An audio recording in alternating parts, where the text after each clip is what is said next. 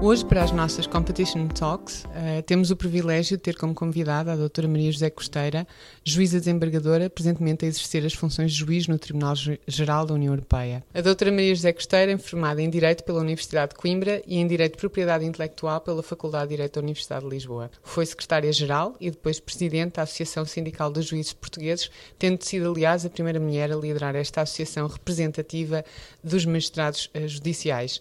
Teve a seu cargo, durante muito tempo, a revisão judicial das decisões da Autoridade da Concorrência, numa altura que se estendeu e que contribuiu para construir o legado da aplicação das leis da concorrência em Portugal, e como tal é para mim um enorme gosto poder ter esta conversa com a sua doutora neste formato de Compcast, e vamos falar essencialmente sobre o controle judicial. A primeira questão que eu gostaria de lhe colocar era se nos poderia elucidar sobre a sua visão quanto à natureza do controle judicial das decisões das autoridades de concorrência, quer a nível nacional, quer a nível europeu. Antes de mais, muito boa tarde, muito obrigada pelo convite para estas Competition Talks, é um prazer.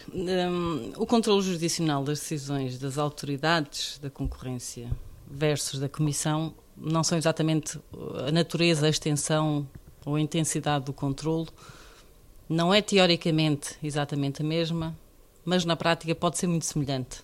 Não podemos falar, e não é correto falarmos das autoridades nacionais, porque o direito processual, e é o que está aqui neste caso, é o primeiro aspecto a considerar, o direito processual é diferente nos vários Estados-membros da União Europeia, e portanto não temos em todos eles o mesmo sistema, logo não podemos comparar autoridades nacionais com Comissão. No nosso caso em concreto, não estamos sozinhos, há mais alguns países como nós estamos a falar de um sistema construído com base nas infrações com natureza contra-nacional. O direito sancionatório tem um direito de natureza contra-nacional. Isto implica necessariamente um controle absoluto por parte dos tribunais. E porquê? Nós estamos a falar de umas infrações que estão tipificadas, que tem uma lei processual absolutamente rígida. Temos o regime jurídico específico previsto no regime jurídico da concorrência, mas subsidiariamente temos o regime jurídico das contraordenações e coimas e ainda, num segundo nível de subsidiariedade, o direito processual penal. E, portanto, nós estamos a falar de princípios como o princípio da presunção de inocência, o ónus da prova inteiramente a cargo da autoridade, neste caso a autoridade da concorrência, uma valoração da prova toda em tribunal, possibilidade de produção de prova em tribunal. Portanto, não podemos, num direito sancionatório com natureza contra-nacional, não podemos falar de controle apenas de legalidade, é um controle de plena jurisdição, total. E é assim que ele é encarado em Portugal. Quando comparamos com a Comissão Europeia e com as decisões da Comissão, nós estamos a falar de ilícitos administrativos. É longa e, digamos que velha, a discussão doutrinária sobre a natureza destes ilícitos administrativos, mas são ilícitos administrativos. E logo estamos a falar de um outro domínio. Estamos a falar de direito administrativo puro. Não é que o direito administrativo não seja garantístico, claro que é. Qualquer infração, qualquer sanção aplicada, seja ela de natureza administrativa ou contra-nacional, tem necessariamente garantias do visado, do infrator ou do potencial infrator, que têm que ser asseguradas, mas não estamos a falar do mesmo nível de garantia. O controle é muito mais forte no direito penal do que no direito administrativo. E, portanto, a nível da Comissão Europeia estamos a falar de decisões administrativas puras e, consequentemente, o controle do Tribunal é um controle pleno no que respeita à matéria substantiva, mas algo limitado quando estamos a falar naquele domínio tradicionalmente caracterizado como uma margem de apreciação própria quando estamos a falar e no caso concreto das contraordenações, das infrações à lei da concorrência europeia, quando estamos a falar de apreciações económicas complexas,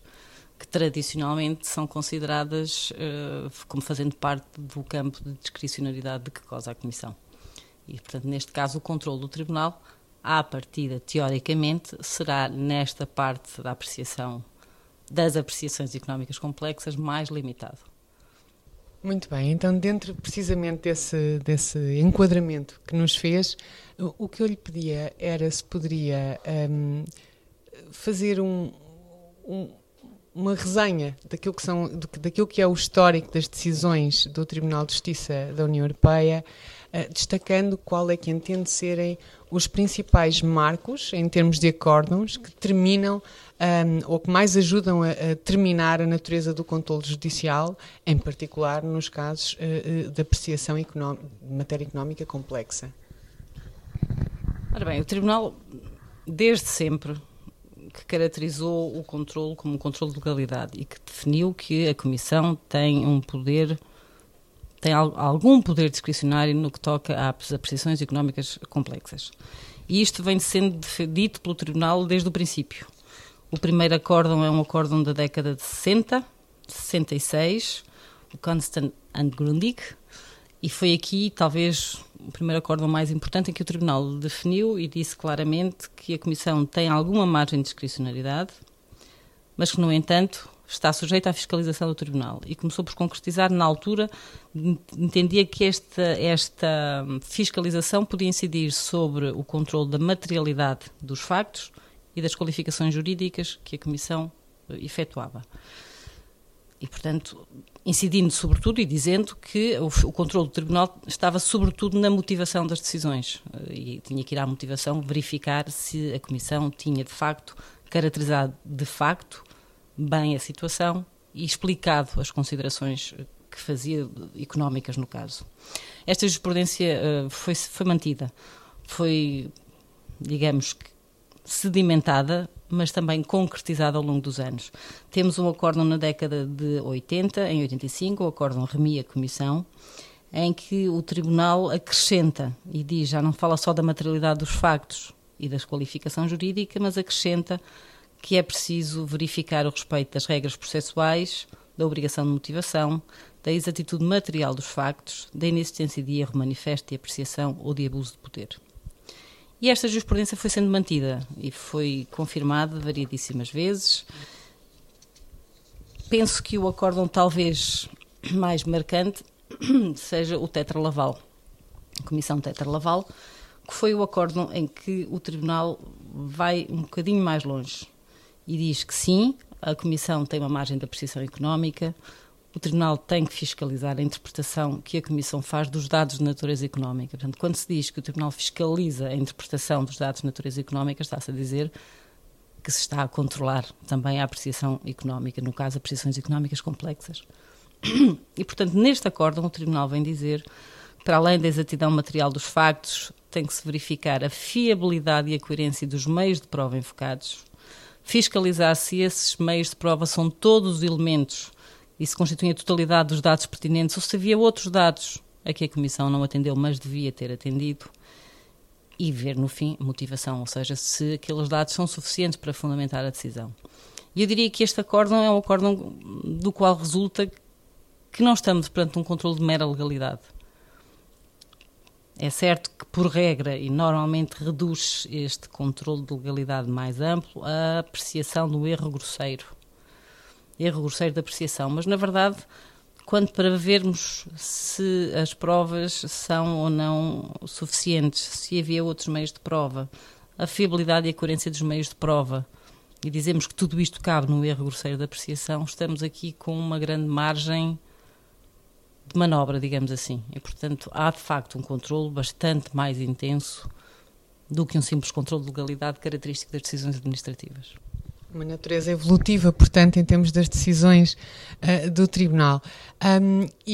Falando agora mais recentemente numa decisão, num acórdão do Tribunal de Justiça da União Europeia, que é já tido como emblemático nesta interseção entre o direito e a economia da concorrência, que é o caso, o acórdão de setembro de 2017 relativo ao caso da Intel. Quais são as principais implicações que acha que este acórdão vai ter em termos do ónus ou das exigências que se colocam à Comissão Europeia na análise deste tipo de infração no âmbito dos descontos? Este acórdão, de facto, é um acórdão marcante e que tem sido visto com particular atenção por todos os interessados no meio. Empresas por um lado, autoridades nacionais por outro. E Comissão, obviamente, também por outro. E por duas razões, me parece. Por um lado, e não é sobre este o tema da nossa conversa de hoje, mas por um lado estamos aqui no âmbito de uma infração que pode existir por objeto ou por efeito, e no caso, enfim, nesta decisão da Comissão, a Comissão concluiu que por objeto havia uma infração, no entanto, analisou também os efeitos, e é este o cerne da questão. Em termos de controle, do que é que resulta deste acórdão? Eu acho que resulta muito, porque quando o Tribunal de Justiça diz que o Tribunal-Geral tinha que ter ido mais longe na fiscalização dos aspectos económicos para apreciar se era uma infração por efeito, se tinha por efeito infringir as regras da concorrência, quando o Tribunal deu como assente que havia uma infração por objeto, o Tribunal de Justiça está a dizer ao Tribunal-Geral que tem que ter um controle uma fiscalização mais apertada. Não quer dizer que no caso concreto interessa ou não interessa, não estamos aqui no âmbito de saber se a decisão basta dizer que é por objeto ou se disser que é por objeto e também por efeito, tem sempre que se ir analisar as duas possibilidades de cometimento de infração. Não é isso que estamos aqui hoje a discutir e isso é uma outra discussão. O que é certo é que o Tribunal aqui diz-nos, mesmo que não interessasse, a Intel suscitou as questões, a Comissão pronunciou sobre um determinado teste para ver se havia ou não havia a infração e não analisou todos os argumentos invocados pela Intel, e o Tribunal também não o fez. E o Tribunal tinha que ter visto se devia ir mais longe na apreciação na altura, no caso em concreto, do teste económico em causa, e não foi, e devia ter ido. E, portanto, anula a decisão do Tribunal-Geral. Ora, a mim parece-me que com este acórdão o Tribunal de Justiça está a dar claramente um sinal de que temos que ir mais longe no controle que se faz.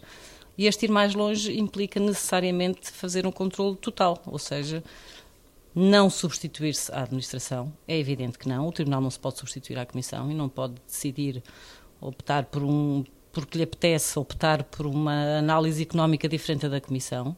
Mas o Tribunal pode analisar se a Comissão enverdou pelo caminho certo, isto é, se havia outros estudos no próprio processo, se havia outra forma de fazer os estudos, se no caso, e neste caso era a Intel, terá apresentado dados que a Comissão ignorou, não pode a Comissão ignorar nem o Tribunal.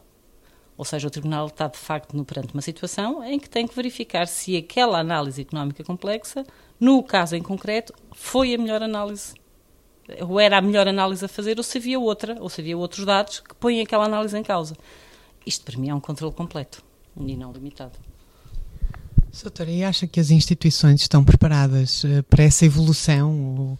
Ou acha que a evolução vai colocar desafios que requerem também outra resposta em termos da capacitação e dos recursos das instituições para responderem a esta evolução?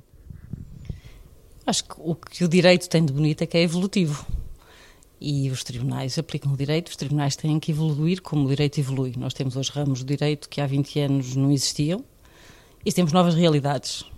A análise económica e os aspectos económicos das decisões, no caso da Comissão, como das autoridades nacionais da concorrência, é uma novidade, digamos assim. Isto começou e foi evoluindo e cada vez mais se recorre a estudos económicos. E isto parece-me que é irreversível. E, portanto, os tribunais têm que acompanhar. Já o fazem em alguns países, uns mais do que noutros, com maior intensidade do que outros, porque também a natureza dos ilícitos pode fazer alterar aqui a forma de controle, mas o que é certo é que me parece que não se pode fugir a esta realidade. E, portanto, o Tribunal de Justiça da União Europeia, no caso concreto do Tribunal-Geral, como Tribunal de Primeira Instância da União Europeia, terá que se adaptar de acordo com as necessidades e com as novas exigências, as novas decisões, os novos estudos podem implicar uma diferença na forma como se tratam os processos no Tribunal e o Tribunal seguramente estará preparado para isso. Doutora, obrigadíssima por todas estas respostas que nos ilustraram a evolução das fronteiras do controlo judicial. Muito obrigada, foi um gosto ter este Comcast com a sua doutora. Muito obrigada, foi um prazer.